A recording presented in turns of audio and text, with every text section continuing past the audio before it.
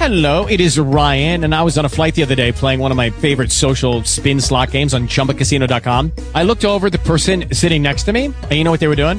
They were also playing Chumba Casino. Coincidence? I think not. Everybody's loving having fun with it. Chumba Casino is home to hundreds of casino-style games that you can play for free anytime, anywhere, even at 30,000 feet. So sign up now at ChumbaCasino.com to claim your free welcome bonus. That's ChumbaCasino.com and live the Chumba life. No purchase necessary. VGW. Void where prohibited by law. See terms and conditions. 18+.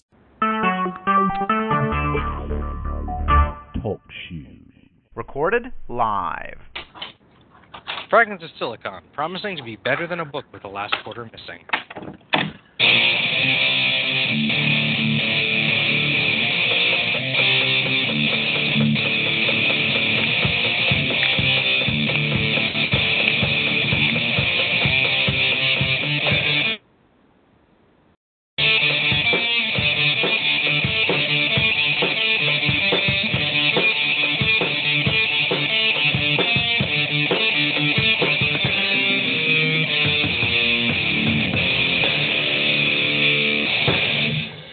Alright, welcome to another installment of Fragments of Silicon. I'm your host Adam, and joining me as always are Galax, Petty Fan, and Ogre.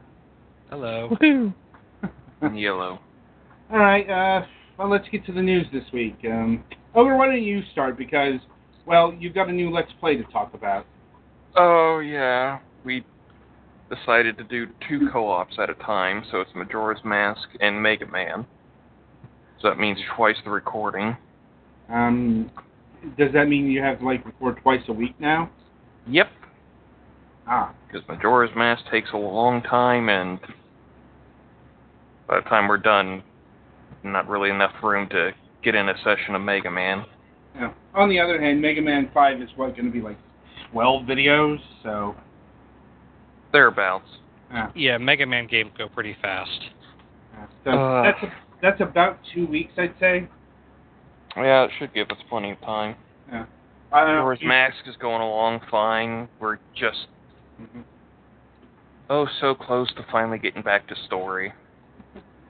Oh, so close. So you're not even doing Great Bay Temple yet? Nope. This guide tells you to do a lot of stuff in between.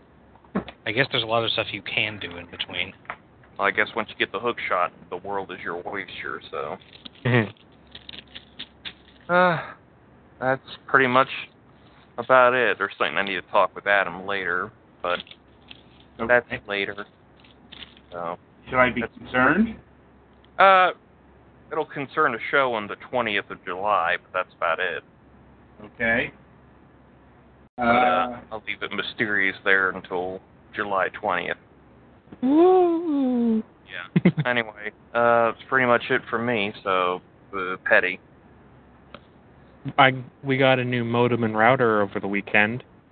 We got one of those Netgear combo ones. Mm-hmm. And now my internet's working better. Yeah, I think my router's a Netgear, and it's been working fine for about 5 years. Yeah. Our other one, the reason why we got a combo thing is because our new internet service is too fast for that router, I guess. Because we now have 200 megabit service with our unlimited internet. So now we actually get the full 200 megabits. Mm-hmm.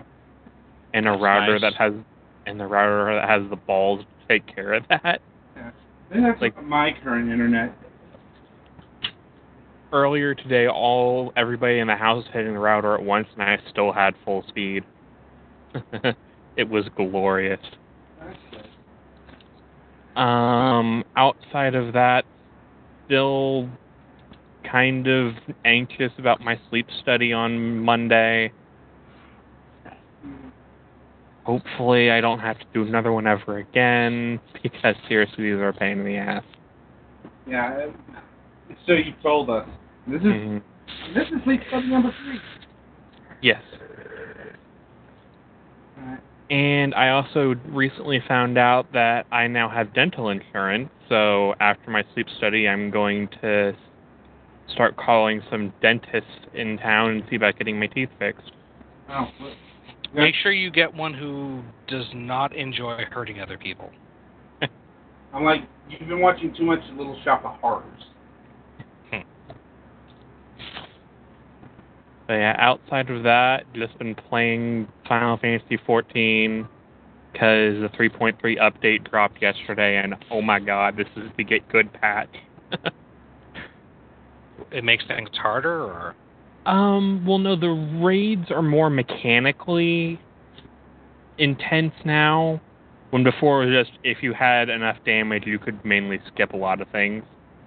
But now you actually have to try. And that's fun with pickup groups because they're not used to this. But I've been doing some endgame content with our free company, so it's like, this is nothing to me. Outside of that, not a whole lot. Next. All right, Ghost, you're up. Well, as I alluded to earlier today, I was stopping by Bull Moose to pick up one of my new Pathfinder books I ordered today, and it had the last quarter missing, so I had to go back after work Thankfully, they were very accommodating of that, because it was a weird misprint, but yeah. Yeah, I might not have even noticed, except for that the last page was the last page of the last section, so it was kind of noticeable that there wasn't anything after that.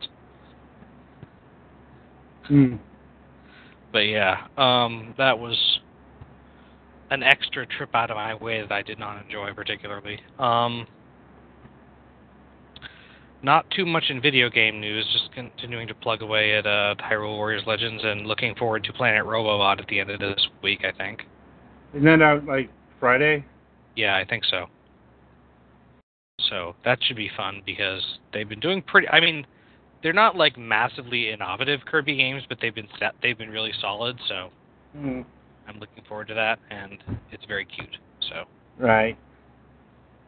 Let's see. And I think the thing we're reviewing this week is You and Petty, so yeah. I'll probably try and get some time in on Rive that we just got codes for. Yeah, I'm not exactly sure when the Rive review is going to happen. Like, that could be as late as September. It'd be good to have some experience with it. Either that or I'll get started on the next other thing. Yeah, well, the next one is the multiplayer Hero Defense, and then we got the Bridge Constructor. Only I got a code there. More on that later. Okay, so yeah. So I have some stuff to work on, but nothing super urgent. So. Let's see. I guess it's my turn. Well, I own my car now. Yay. Like, yeah, had the last payment, and it's mine. So how many years do you think it's got left in it? That's a good question. It's like, it's got a lot of miles on it, like over 100,000, but that wasn't my fault. That was the fault of the previous owner. You know, it's like they put a lot of wear and tear on the car, and had to. It wasn't as much as I thought it would be, but like I still had to get like the brakes fixed and a couple other things. But I'm like, it seems to be in relatively good shape. Like it's a 2008 Ford Focus. I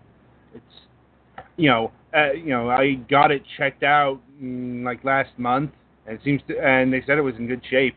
Just they needed to refill the Freon and the air conditioning.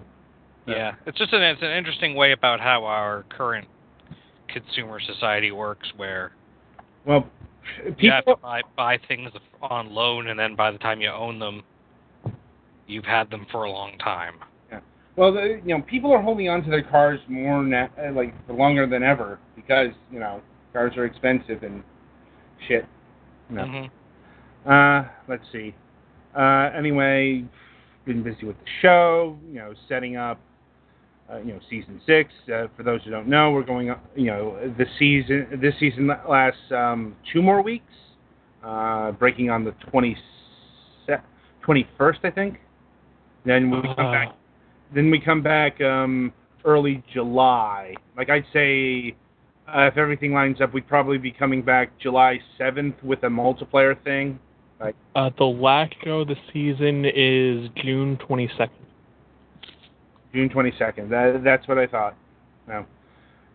Let's see. And this week we've got a Friday morning show instead of a Tuesday morning show due to schedule conflicts. But we still have another episode in a couple days with Square Enix Europe. Let's see. I think we should be having MSP after this. Mac is donating blood right now. Yeah. Or donating blood plasma. Yeah. So unless he passes out from that, we will have a show after this. Outside of that, not much else. So merrily we shall roll along to the interview portion. And this week, welcoming once again Mitch Gittelman of Harebrained Schemes to the program. Mitch? Yeah, I'm right here. Sorry, I was just waiting for you to say hi to me. Anyway, yeah. How are you doing tonight? I am surprisingly well, considering I got a game coming out this summer. It's like, have you entered crunch time yet? Entered. Yes, we have entered crunch time. I know that... like officially. Yeah, it's like... Oh, yeah, official with emails and everything. Say hi to you, say goodbye to your family, sort of thing. Actually, we don't do death marches here at Harebrained Schemes, at least anymore. As the company's matured, we've matured how we make games and our processes and stuff, and we're just better at it. So, and we know, that there's diminishing results that you get through prolonged crunch. So we have processes in place to make it as palatable as possible.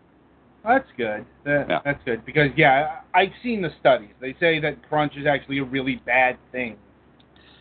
Well, here's the thing. A lot of game companies, the bigger ones especially, they look on their employees as resources to move around and get things done. And here we look at them as talent who make stuff, who you want to keep. Every time we hire somebody here, we think about it as a marriage. We want them to stay with us until retirement. So we hire long term. That's the whole idea. That's good. How many? So in a marriage, it's best not to mess with your partner that much. Right. So how many people work at Harebrained Schemes now? All up, including operations management, finance, and stuff like that. It's about 60 people. That's fairly big for an indie studio. Yeah, I know. It's a lot of mouths to feed, too. But, we do what we need to do to get the job done. We don't like to work with a lot of sort of external freelancers and things like that. We really thrive on the interaction, and we don't do a lot of outsourcing. But realize also that, we're making more than one game at a time. We've also got BattleTech in full swing development right now, And so the Necropolis team and the BattleTech team are at peak, they were roughly the same size for a while. I think there's now, as we're getting down to the wire with Necropolis, there are more people on BattleTech as people from the Necropolis team trickle over to that team. Makes sense. One project is winding down and the other's ramping up. Yeah, that's the idea. Yeah, it's like certainly heard that at other studios. Though, we didn't invent anything, No. Just after a while of doing this, you start to figure out what works and what doesn't. Indeed. Right, but before we get to Necropolis, I do want to follow up with Shadowrun Hong Kong because... yeah, please do. You released a extended edition a couple months ago, right? Yeah, absolutely. So what was in that extended package? Well, what we did was, first of all, the way that started was when we were doing the Kickstarter for Shadowrun Hong Kong last January, or the January before last, I guess now, we reached our goal, which was in the neighborhood of $750,000. And we got everything that we needed to make the game that we envisioned, but people wanted to throw more money at us. And they said, come up with another goal. Give us just something to shoot for. And we said, okay, if you hit $1 million, we will add a mini campaign that follows up after the original campaign. And so that's what the extended edition is.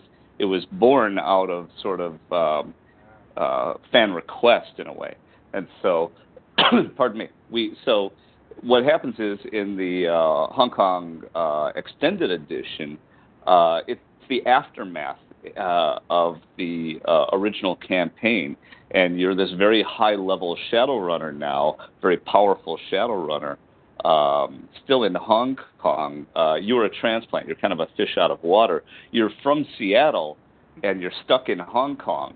And so you have to figure out if you're going to remain a Shadowrunner or if you're going to return home. So it's a very, very sort of personal story that allows you to tie up loose ends and figure out how you and your brother are going to live for the rest of your lives. And get a little revenge. Because you didn't take out everybody. You know, there's a lot of enemies in Shadowrun Hong Kong. There's it's kind of a complex, web. So we wanted to give you a chance to get back at a couple of your enemies from the original campaign.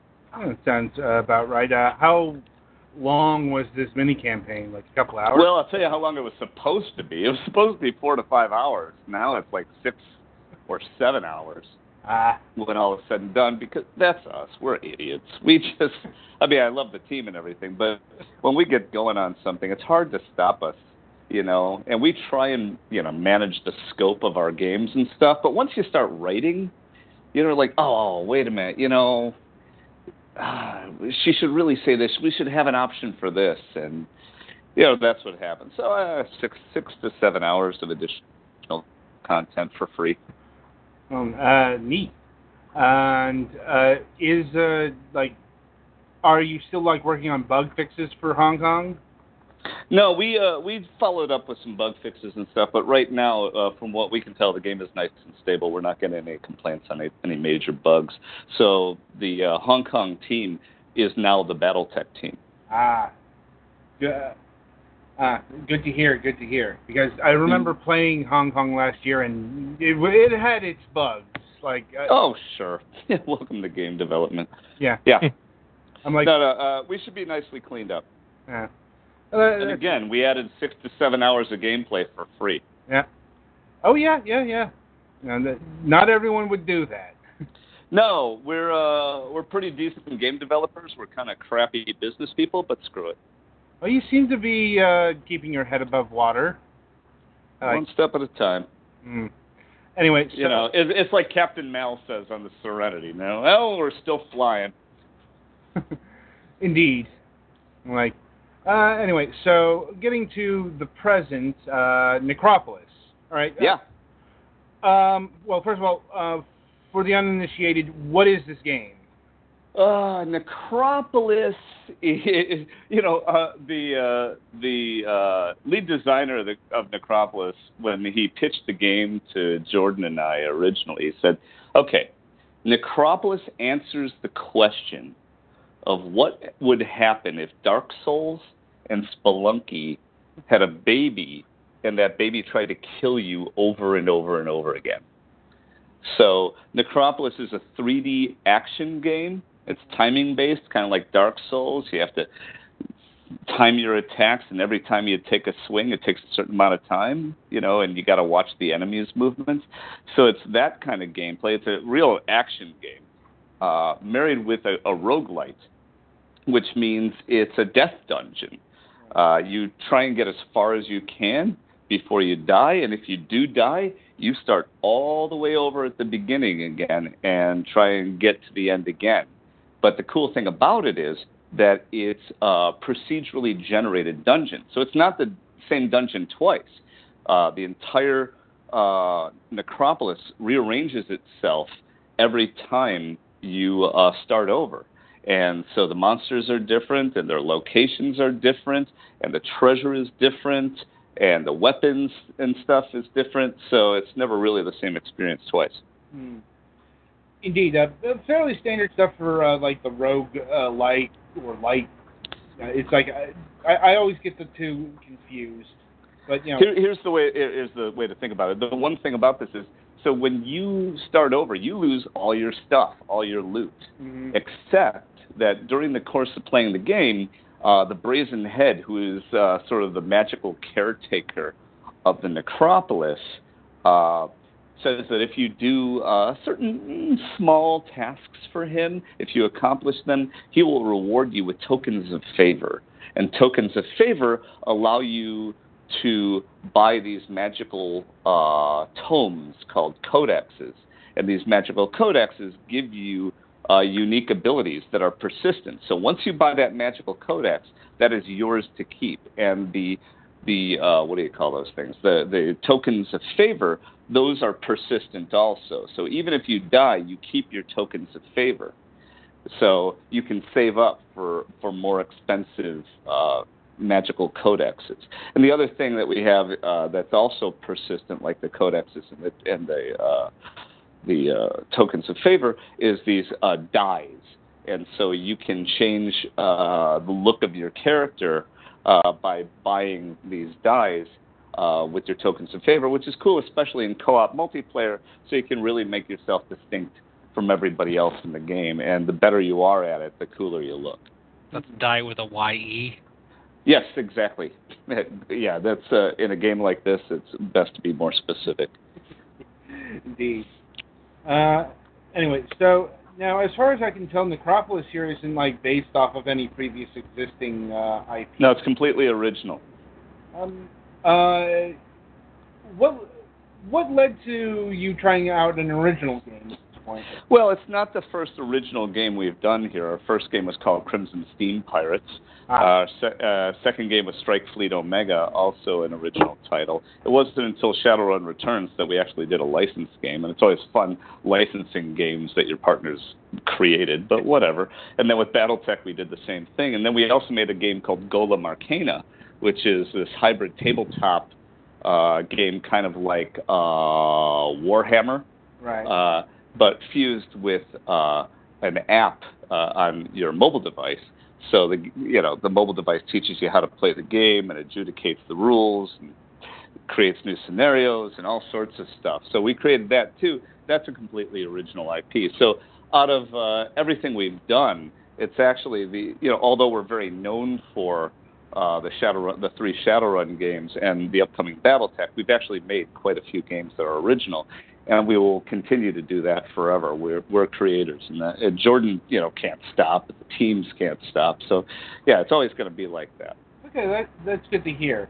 And sort of along those lines, is Necropolis just meant to be like a video game, or like would we see like a pen and paper iteration at some point? No pen and paper for this one, at least right now. Mm-hmm. It's by the way, I should point out the game's funny. It's kind of this tongue-in-cheek game. The game knows it's a game, for one thing. The first thing you see in the game is, behold the wall of control. And the controller layout is actually a hieroglyph on the wall of the Necropolis, And so, it doesn't take itself too seriously. If you ever saw Cabin in the Woods, that Joss Whedon horror movie, you get kind of the idea of the tone. And, it's not a very heavy story-based game either. It's sort of like as you're playing along, the Brazen Head will talk to you. There's graffiti on the walls that you can read that gives you clues what's going on. And you sort of piece together the story of the Necropolis in a non-linear way. But it's not like one of our Shadowrun Hong Kong games or Dragon Ball or something where there's incredibly deep, 40-hour story or something like that. But the tone is really lighthearted because you die so often. That's why we made the art style kind of light as well, because it would be a really depressing game dying so often, Mm-hmm. I'm like, there are ways to make those amusing.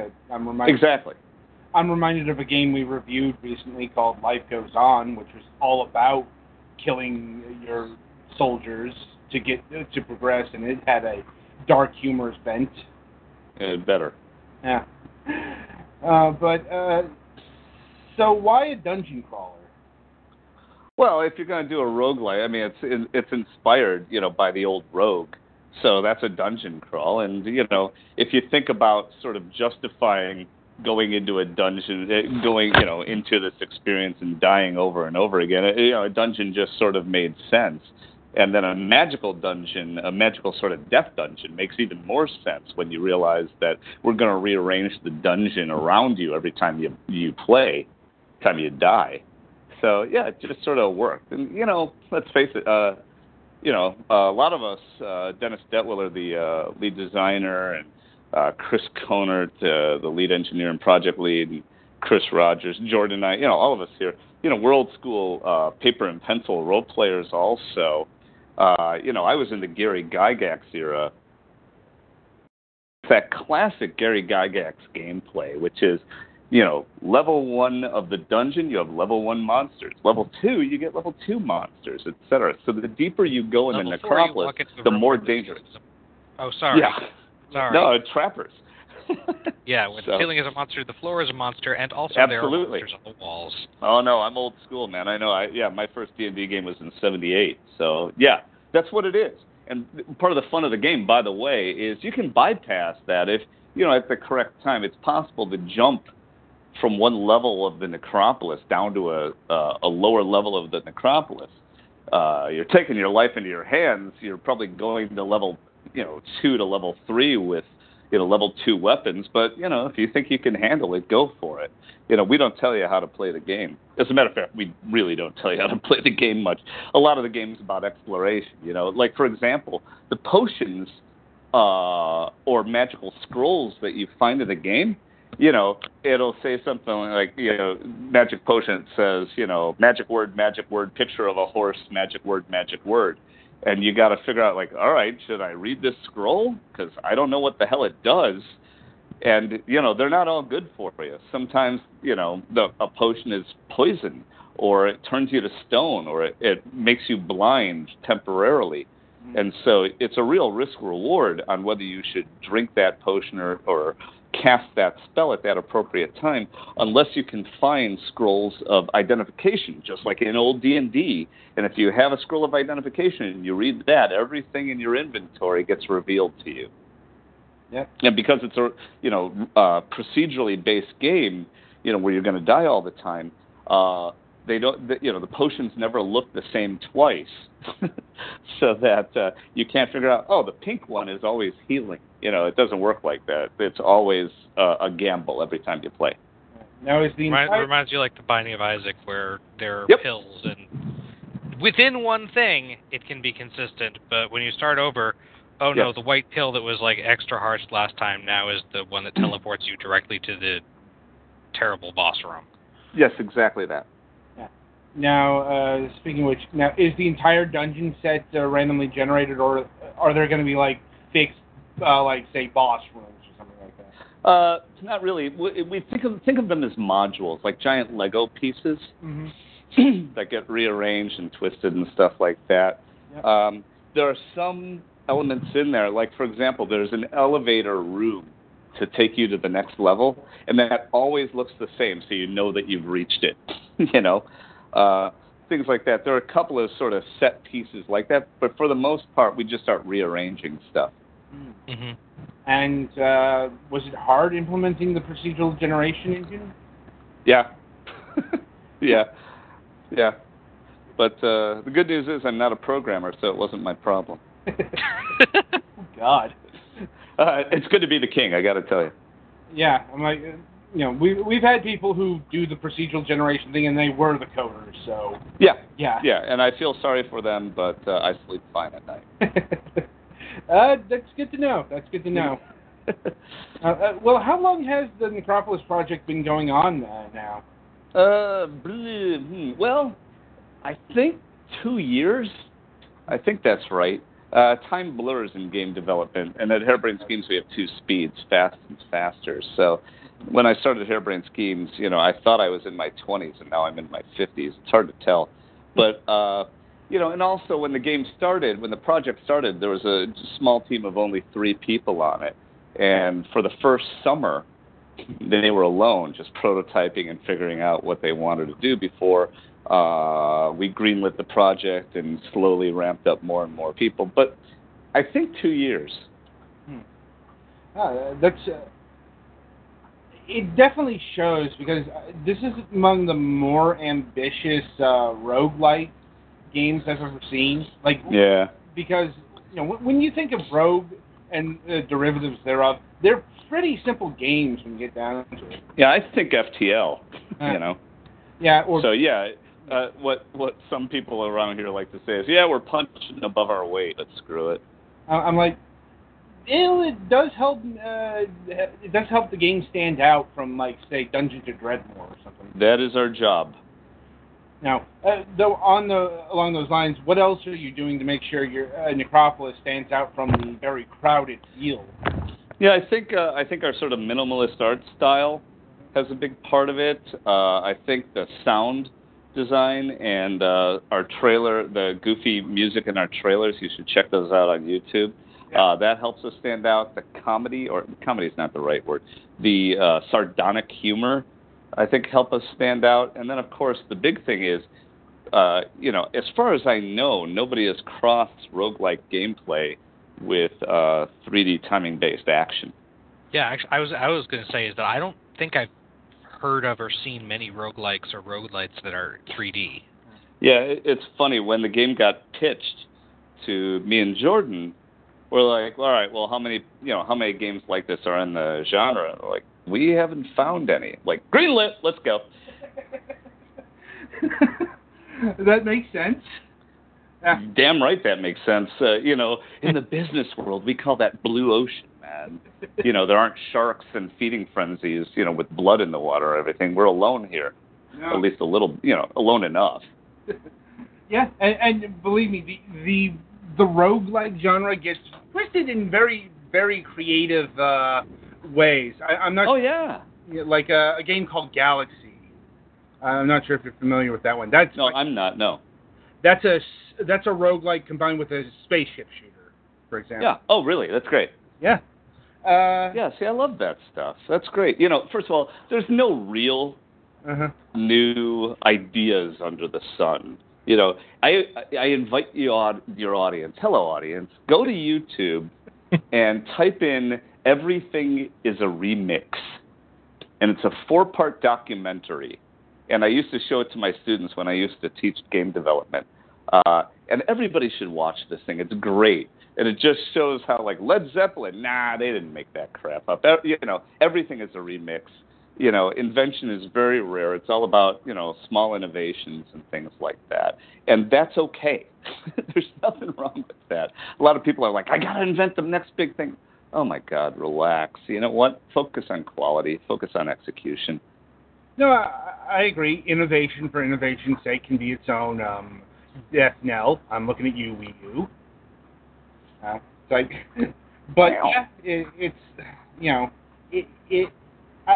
certainly heard the argument that there's only 7 stories in the world, for example. Yeah, I've heard that one. It's like I'm not sure how true that is. Yeah, I think I've seen some analysis that's a little bit ethnocentric. But interesting. That makes a lot of sense to me. There's only 7 white people stories. Yeah, I'm like, well, straight white male. Yeah, right. Well done. Well, those 7 stories are all X versus Y. Right. Oh, interesting. And in some Asian and Middle Eastern cultures, there are more stories and folklore things that are not combative. Well, I mean, I find that fascinating. Yeah, believe me, there's more to it. Like, say the role of women in fiction defined into like the time of Jane Austen. But that's kind of out of the scope here. I mean, of this conversation, of the interview. Oh, that's too bad. But okay, I get it. Well, it's like I don't like to veer too off from the actual game part. Sure. Anyway, getting back to, speaking of story, what is there a plot to the Necropolis? Plot? Yes, I would say there is a plot. The difference between plot and story, the way when I was in school, what they taught me was the story is the king died and then the queen died, right? And this is what happened to the land. But plot is the king died and the queen died of grief. And suddenly, okay, that's a much different thing. So, there is an idea going on in the Necropolis. I mean, the Necropolis isn't all that it seems. The brazen head isn't exactly all he seems.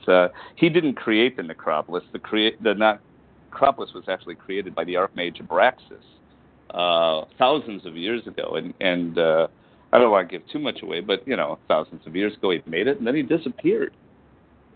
Is it mostly stuff you'll find out gradually through playing it's all and stuff you're getting further in the game? That way. Yeah, absolutely. And there's not a lot of it. It's a thin story. This game is really about killing shit, and taking their stuff and finding cool loot and upgrading yourself and trying to get farther and farther down. All you're trying to do is get to the bottom of this thing so you can find the exit. And this is, we've got a nice sort of thin wrapper to it that's kind of funny and kind of interesting and mysterious, and you sort of piece it together as you go, but you're not going to find, big storybooks that you read low and, in the land of Urahel, that, blah, blah, blah. That's not happening, right? Instead, the Brazen Head will talk to you. He'll tell you some stuff along the way as you go, and then you start reading graffiti on the wall from other adventurers who've been in the necropolis, and you can start piecing together what's going on. That's it. Now, is the dungeon set up like Diablo, where there's a central town and a very deep dungeon kind of deal? Nope. No, nothing like that at all. You start basically at the top of a pyramid, and you start working your way down lower and lower. And there are different sort of, for lack of a better word, biomes and things like that. It turns out the necropolis isn't quite as straightforward as it first appears, and that the Archmage is actually an incredibly powerful Archmage who's able to... It's basically a pocket dimension where he can put all the trophies that he's found all over the different dimensions in one place. So you never know. I think this is really part of the real fun of the game, having watched people play it as much as I have. You start out going, okay, I get to kill a monster. Oh, that's a cool monster. Oh, wait. Oh, I like this sword. Oh, this one's faster than the other one. Oh, this one's got lightning. Oh, interesting, etc. And then you get to the next floor. It's like, whoa, this looks way different than the first floor. And you start to sort of anticipate, I wonder what I'm going to see next. And that, for me, is a lot of fun, because we're not constrained to make it cohesive. Because the Archmage can do whatever the hell he wants, we can do whatever the hell we want. We can have monsters from all sorts of different places, in our game setting. And the look and feel is cohesive, but they behave dramatically different. They're just bizarre and goofy. So you just never know what you're going to get, and you just look forward to seeing the next thing. Oh, that's interesting to hear. It's not all, say, Egyptian themed or whatever. Oh, no, not like that at all. And there is no town. There are no NPCs to talk to. There are vendors in the game that you can get stuff from. But, yeah, you're not going to go around chatting and doing branching dialogue or anything like that. Okay. You're going to go kill. Okay, so this is just... Oh, I'm sorry. You're going to go die again and again and again. There you go. I'm sure there's going to be a little from column A, a little from column B. Yeah. Let's hope. I've gotten progressively better at the game, but I've never beaten it. That's... how many floors are there supposed to be in this necropolis? Well, it's still changing a little bit. 9-ish? Something like that. But remember, it's a pyramid, so they get progressively larger, too. So the number of levels is less relevant, Indeed. Let's see. Now, what kind of classes are you going to have in Necropolis? It's not a class-based game. That's not the way it is. You are playing a nameless adventurer, what we call a blackguard, and you can change your body type from male to female and change sort of the look of your clothing a little bit, and then you play the game, and that's it. Oh. So otherwise your abilities are determined by things you find or stuff? That's exactly it. You don't level up. You don't choose skills or abilities. This isn't an RPG, right? It's a 3D action game mixed with a roguelike. That's it. And the focus really helps. You know what I mean? Yeah, I get it. I do. It's like, because now is there a crafting system in the game? Yeah, there is a crafting system. Thanks for bringing it up. So just about every monster that you kill drops something, torn flesh or whatever.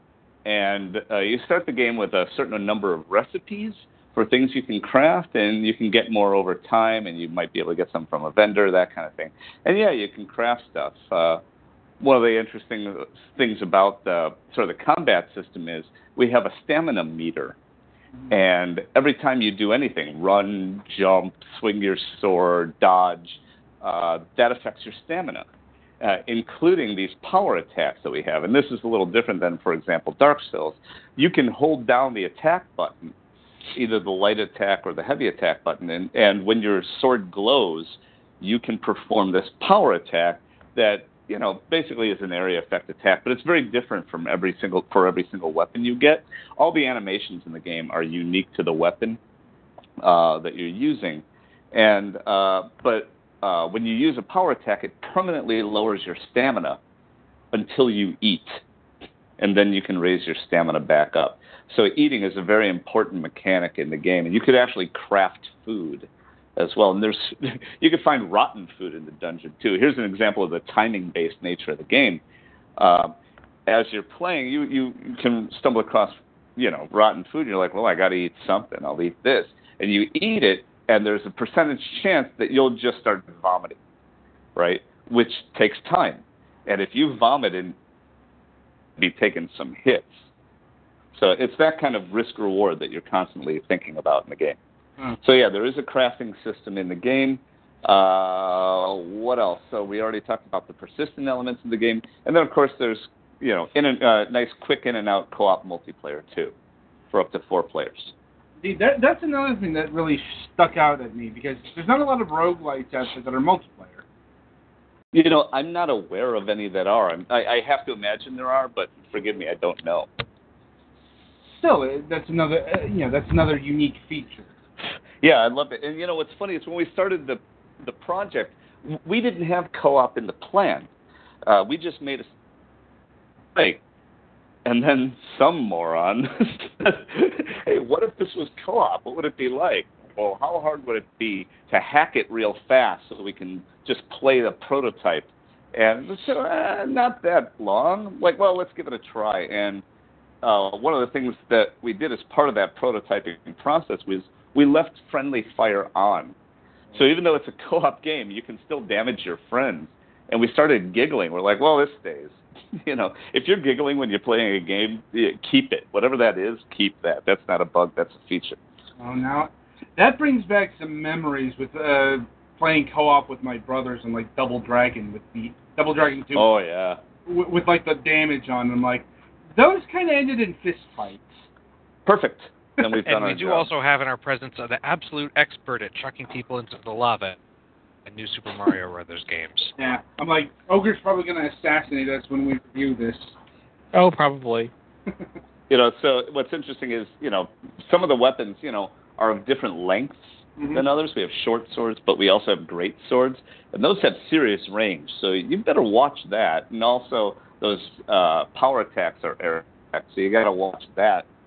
Now, but the other thing is, when you open a magical chest, so to speak, and this brand new suit of armor pops out, only one pops out. So, who gets it?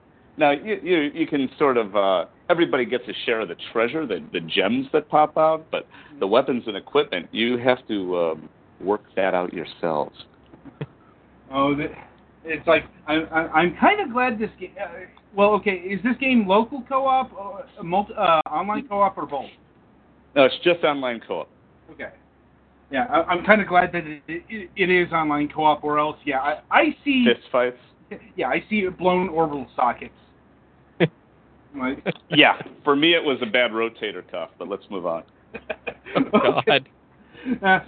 Now, this game is not only coming to the PC, but to the Xbox One and PlayStation 4, correct? Correct.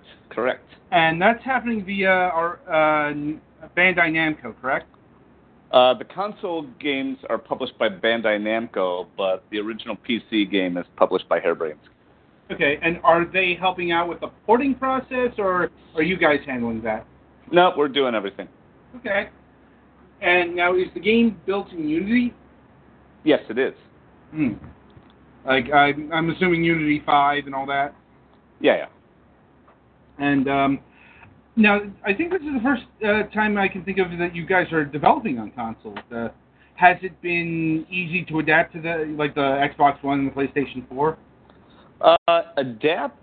Yeah, I'd say adapt. It's not so much that. It's we've never shipped a game with such stringent technical certification requirements, and so there's a lot of hoops that you have to jump through to ship on a console. And I've shipped a lot of console games. I ran Xbox Live Arcade, so I used to publish a lot of games and do a lot of games, and I used to make Xbox 360 games. But again, I'm not a programmer. I can just tell them, hey, by the way, there's a lot of hoops that you got to jump through, And also, I would say, Unity and consoles is kind of a new concept, so there's some growing pains there too. I've heard some tales, like people playing like PlayStation 4 versions games and performance and all that. Yeah. It's like, but let's see. What about the music? Who's creating the music for this game? A man named John Everest, who's a great composer. He did the music for Shadowrun Dragonfall, about half of that, and all of Shadowrun Hong Kong. And he's gotten a lot of praise and accolades, and he's a joy to work with. He's also working with us on BattleTech as well. And what kind of musical mood is he striking for Necropolis? Is it something ambient, or is it something a bit more like sardonic? Yeah, I would say it's more. I would say more ambient, but really moody, and I would use the word mysterious. I think that's the best word to use. It's mysterious music, and I never get sick of it, which is nice. Yeah, I really like John's work. Everybody here does. It's cool. Well, yeah. Well, I mean, he scored a number of your games so far. Yeah. So. Yeah, I'm excited about his work on BattleTech because he's going to be recording that with an orchestra. Ooh, like a full orchestra, old tracks kind of deal, or just like some and. No, well, he's going to be adding some non-orchestral music on top of it, like synthesizers and stuff like that. But no, he's actually recording in Budapest, Hungary. Oh, wow. With the Budapest Symphony, yeah. Yeah, was that a Kickstarter goal? No, we just like it. Right. No, we just here's the thing. I've been making games kind of a stupidly long time, and a lot of people put a lot of time into the design and into the code and into the art and into the writing, and sometimes people overlook sound. And you don't use that many senses when you play a game. And if you ignore the ears, you're really doing yourself a disservice. And that's why I like working with John and Rob Pearsall, our audio director, too. It's really important to us as the company that we really evolve. So, are we where we want to be? Not yet, but we really aspire to make great sounding games. That's good to hear. Like, yeah, and a lot of games do, ignore sound. Anyway, so a couple of our audience members are asking about a release date on Necropolis. Let them ask. Let them ask. Now we're going to. Forgive me, audience members. We love you. Yeah. Well, officially, it's coming out this summer, and summer starts June 21st and then September 21st. It will definitely be between those two goals, and we should have an announcement very soon. Very soon. There you go. Sometimes people, it's better to announce this when you're ready. In fact, I recall getting a press release about this game releasing back in March, and that got delayed. Well, you can call it. Well, it is delayed. Yeah, but what happened was we just decided. Once we signed up with Bandai Namco to do the console versions, it changes how you resource the game, how what you're doing at a certain time. And it takes a lot of people to do that stuff. So we decided we wanted to sim ship them all at one time, and so that's why we delayed, and so that we could put resources toward the console version, which we had to take off of the PC version, while still fixing bugs and tweaking the PC version. So that's why we did it. Will we end up doing I don't think anybody cares about sim shipping a game. Not that. Only developers do in order to maximize your marketing. So it's all a matter of, when do I get my game? I'm an Xbox guy. When do I get my Xbox version? And I'm a PlayStation person. When do I get that? So, we'll have an announcement very soon. Yeah. I'm like, Necropolis is a co-op multiplayer game up to 4 people, correct? Correct. Now, was 4 players the maximum amount of people you could do, or is that the number that felt right? That's the number that felt right from the time.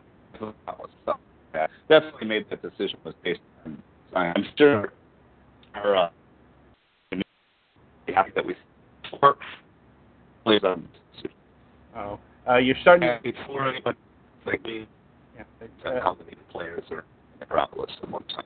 Yeah, hang on. You're starting to fade in and out and getting all staticky. Oh, sorry. Yeah. Our guest is having some technical problems. We're trying to get to the bottom of this. You looked at an email. Like? You got... Uh-oh. Can you hear me now? Uh-oh.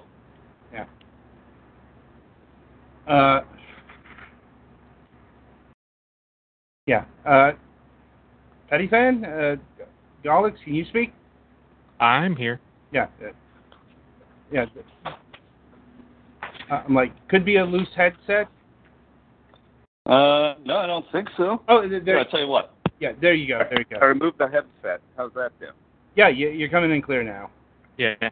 Oh, great. All right, well, then let's go on. So the last thing that I remember saying was that the co-op multiplayer scales based on how many players are actually in the game. Okay. Now, when you say scales, is that like number of monsters, strength of monsters, kind of deal? I'm just going to use the word difficulty and let the players find out themselves. All right. Okay. Once again, clearly, like some of the audience members came in late. CCCM89. There are no classes archetypes in this game. No, it's like it's just, you play as one nameless adventurer called the Blackguard. Yes, and your skill set's kind of based on what you find. I'm sorry, you actually broke up that time. Oh, sorry. Technology. Mm-hmm. Oh yeah. Yeah, believe me. Times. Yeah, it's like, and live broadcasting. So, and none of you can see that I'm actually buck naked right now. I'm like, oh my. Oh yeah. Yeah. Anyway, getting back on track here. Now, what about? You want to get off the nakedity thing? Okay, go ahead. No, it's more pricing. What pricing are you aiming for? It's not aiming. It is. It's $29.99 on all platforms. Okay, that's a fairly sizable price. Sizable? Yeah, maybe so. I mean, there's a fair amount of gameplay in there, and it's highly replayable, and it's got co-op multiplayer. So we thought it was fair. Yeah. All right. So we're getting more questions. Is there an option to disable codexes to make future run more difficult if you ever feel the need to go back to a more basic adventure? Absolutely. The way that works is there are these sort of libraries in the game called the scriptorium. Mm-hmm. So when you restart the game, even if you've bought a codex, you start out with no codex equipped. And one of the first things you can do is just walk up to the scriptorium and decide which codex to use, right? Because, of course, you can get multiples over time. So you could just start playing the game without equipping a codex at all. And luckily, there's a scriptorium on every level, so you could decide to add one or take it off or switch between them. Good question. Indeed. And along those lines, are there maybe codexes that make things intentionally harder? No, I mean, we're dicks, but we're not that big of dicks. You'd be surprised how masochistic people get. No, I don't. But no, in this case, no. We thought that taking letting you drink a potion that blinds you is good enough. Right, and so somebody's asking about the multiplayer matchmaking. How does that work? That's easy. There isn't any. It's friends invite only. Okay. Let's see. I think that's about. I think that's about it for audience questions, at least that I can see. Cool. Those are good questions. Mm-hmm. Let's see. Are there any updates you can give us on BattleTech at this point? Sure. One thing you can do, by the way, for this audience, we Harebrained Schemes every single month, the third Wednesday of the month, which actually was today, we do a BattleTech live streaming Q&A with our audience on our sister company station, Hyper RPG, on Twitch. And Hyper RPG, just for the record, has 60 hours of game programming every week. All sorts of things, from role-playing games to streaming, when we play games, play board games.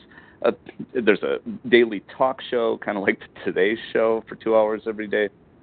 And so we get on there and we take questions from the audience from battletechgame.com, which is our forums.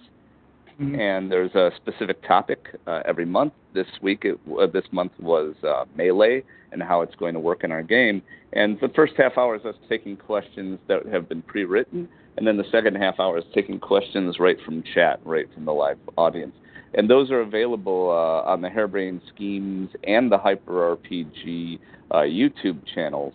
And today's will be up probably tomorrow on YouTube. But also, if you subscribe to Hyper RPG, you can also right now get it on video on demand. So there's a lot of content up there already. We also do Kickstarter updates regularly for our Kickstarter backers that we also publish on battletechgame.com. So our players, or our followers, I guess for lack of a better word, and our backers really are staying in the loop on what's going on. In terms of what's the update now, we are working towards a major milestone that we call Combat Vertical Slice, where we take the prototype that we settled on. We did about 7 different prototypes for how combat would work in the game. We decided which direction we should go, and now we are doing a full sort of vertical slice of combat so that we can play a mission from beginning to end with the correct interface and with the game looking like we want it to look when it ships, all sorts of stuff. So that's the big thing that we're working on right now. Sounds good. Well, we got more Necropolis questions. Cool. Okay. Are there any weapons, loadouts you could find that focuses on risk-reward playstyles, like sacrifice health for a massive attack, or just power up the lower your health, something like that? Well, there sort of, yeah. I mean, and there, I don't want to give too much away, but there is, let's just say, the generic concept of vampirism, that you can suck health from the enemy. The weapons in the game, first of all, let me just tell our audience that there are, you can carry one thing in your left hand and one thing in your right hand, right? And you can keep one left-handed thing in your backpack that you can switch between, and one right-handed thing in your backpack that you can switch between. It's kind of like Halo, right, where you can only carry 2 weapons. So you can carry, a sword and a giant warhammer, right, and switch between those just by hitting D-pad right, sorry. And then on your left hand, you carry a shield.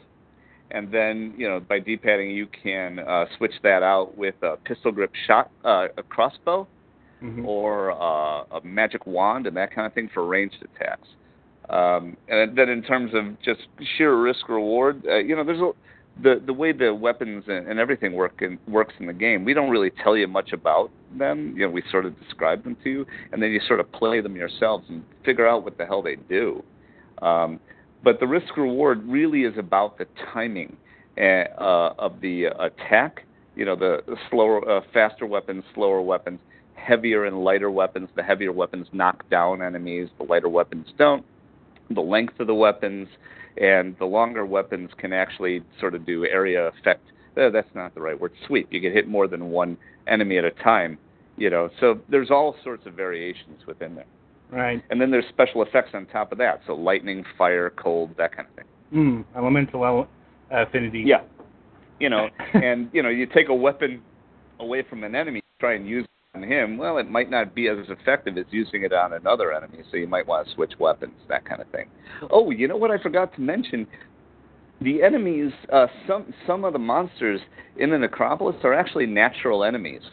And so part of the fun is sometimes you can kite one enemy towards another and let them duke it out, and when you're done, you can kill the survivor and take everybody's treasure. That brings back memories of Doom. Yes. Yeah. Have you played the new always Doom, nice by the way? Anybody play the new Doom? I haven't had the time. I think that's the next game I'm going to play. Yeah, I want to get it, but money tight. Yeah, money. It looks like a really good entry in the style of game of the original Doom. They modernized it without making it completely different.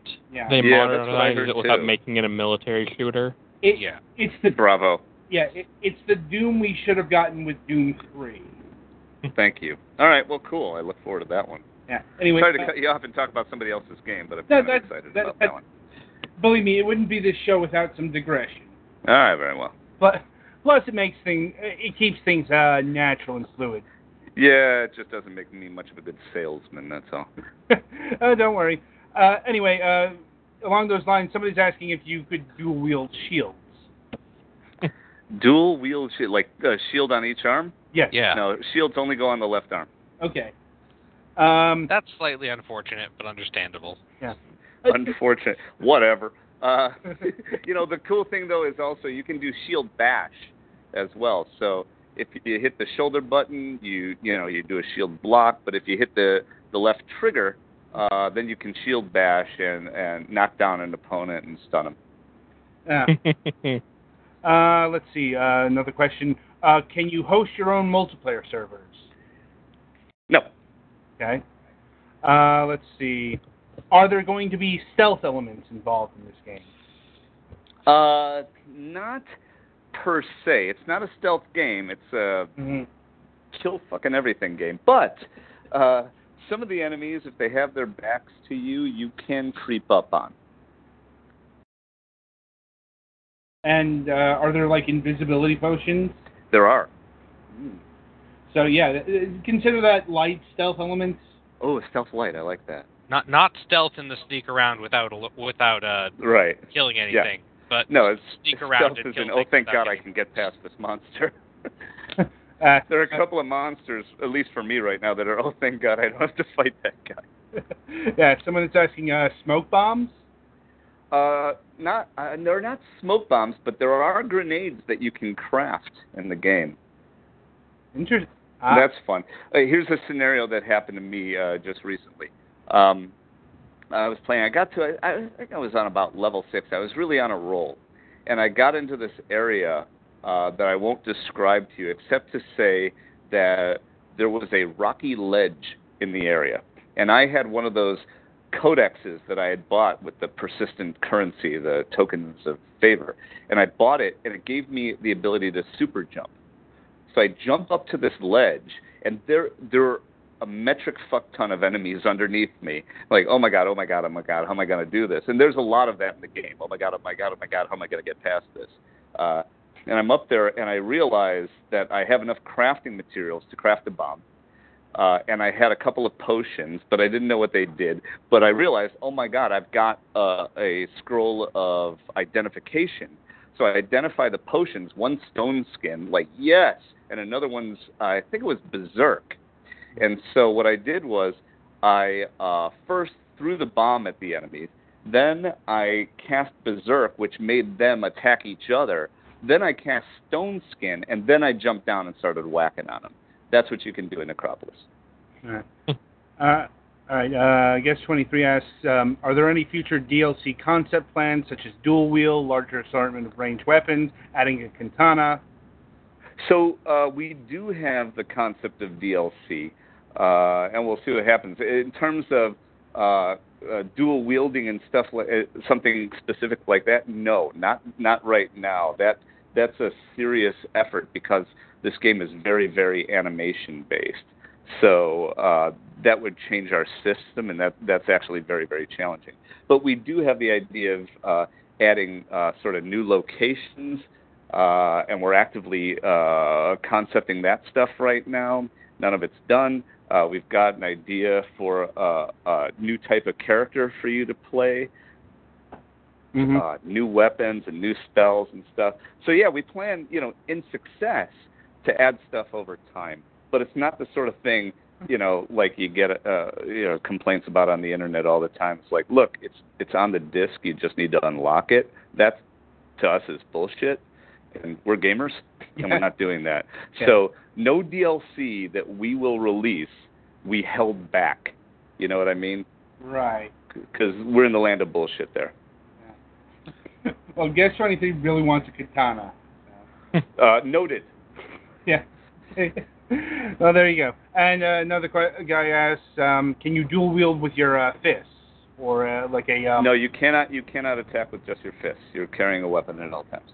Or a fist type weapon, like I guess brass knuckles or a punching dagger. Not yet. That's something maybe I'll look into for DLC. That's kind of cool. Okay. Maybe include a fish type weapon. Yes, a fish. Oh, excellent. Like a Monty Python fish? Yeah. Or I just talked to somebody who worked on, Saints Row. Oh. You can run around with a giant rubber dildo and stuff like that. So that's another concept that we're not going to actually act on. Well, I assume this game is being rated like T for teen. That's right. That's exactly it. Yeah, that would make sense then. But I would say that's an innovation. That's the first time I've ever heard about that in a game. So congratulations to Volition on that one. Yeah. They just announced a new game. Oh, did they? Yeah, like Agents of Mayhem or something like that. Oh, I'm not aware of it yet. Yeah, the problem with making games, especially at this late in the process, is you really have your head up your own ass when you're making a game, and you forget that anything else exists, including lunch. Well, you have to focus on things, or the game doesn't get done. So. Yeah. I'm afraid so. Yeah, it's like our position as like journalists, the media, we have to keep abreast of like what's going on for E3 and all that stuff. Speaking of, is the game going to be at E3? Damn right. Like, it sure is. It'll be shown in the Bandai Namco booth, and it'll also be shown in the Xbox booth. Neat. And I'm assuming it's going to be playable? Yeah. Yeah. If it's not playable, we're in real trouble. Yeah, that's good to know. Yeah. All right. Let's see. Does anyone have any final questions? I think I've had most of my questions were pretty well answered. Yeah, same. All right. And I think you guys did a good job. Most of the further audience questions are very specific. Yeah. Weapon type questions. So. Okay. Well, there are scythes, there are warhammers, there are battle axes. Yeah. Guest 23.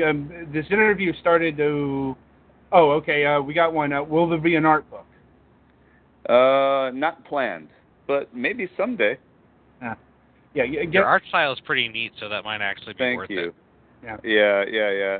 I really love our art team. The concept of the game was art concept of the game was created by Mike McCain and Chris Rogers, and then taken over by Fiona Turner, who's been doing some great new characters. And Doug Magruder is our lead animator with Holly Mengert and her buddy Jacob. That's the way we like to talk about him.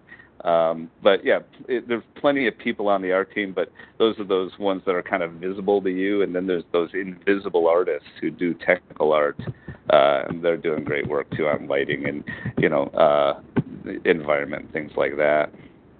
Like my buddy Matt. Right. Are there going to be any animal familiars in this game? That is a very specific question. There will not be animal familiars in the game. Okay. And finally, will there be any other merch surrounding Necropolis? There's. I'm glad you asked. We're going to announce this soon, but screw it. There will be a collector's edition. Ooh. Yeah. And yeah. Can you detail what's in the collector's edition? Yeah, I could. I'm just not going to. Damn. So. But look for an announcement from us soon. But it's kind of cool. It's kind of cool. Well, on that note, Mitch, it was lovely having you on the program again. Yes, I'm sorry to say that this interview has come to an end. It's been going on for about an hour now, so if you missed anything, be sure to check out the recorded version, which will be posted sometime after this is all done. Good commitment. Yeah. It goes up automatically pretty quickly. Oh, really? Yeah. Oh, cool. Yeah, it's just we have to wrap up all the recording and all that stuff, and that's neat though. Yeah, and we'll have the postings on the social media, and I'm sure you guys will retweet that and all that stuff. Oh yeah. Yeah. Oh yeah. Yeah, it's like Guest 23. It'll be posted on the Talk Shoe site and on iTunes, and hopefully soon on Google Music. Still trying to get that worked out. Anyway. On that note, Mitch, it was great having you on the program again. We're looking forward to Necropolis. Hopefully we can review it when it's ready to go. Damn right. Yeah. And I will make it happen. Yes, and hopefully we'll have you on the program again when BattleTech is in a completed, in a more complete state. Yeah. Yeah. Yeah, yeah. No, it's cool. I like coming on here because your guests ask good, your audience asks good questions. So that's cool. Well, that's good. Yeah, it's always good when they are prepared with very specific questions like that. Yeah. Anyway, yeah. That's awesome. So yeah, that'll about do it for this installment of Fragments of Silicon. Be sure to join us if you can on Friday morning, 11 o'clock a.m. European guest. We'll be welcoming Phil Elliott of the Square Enix Collective here again. Looking forward to that. They have a whole slew of games to talk about. Sunday, we're reviewing the game Tasty, Lethal Tactics. And be sure to join us after this program for Moonhawk Studios Presents. And on that note, good gaming.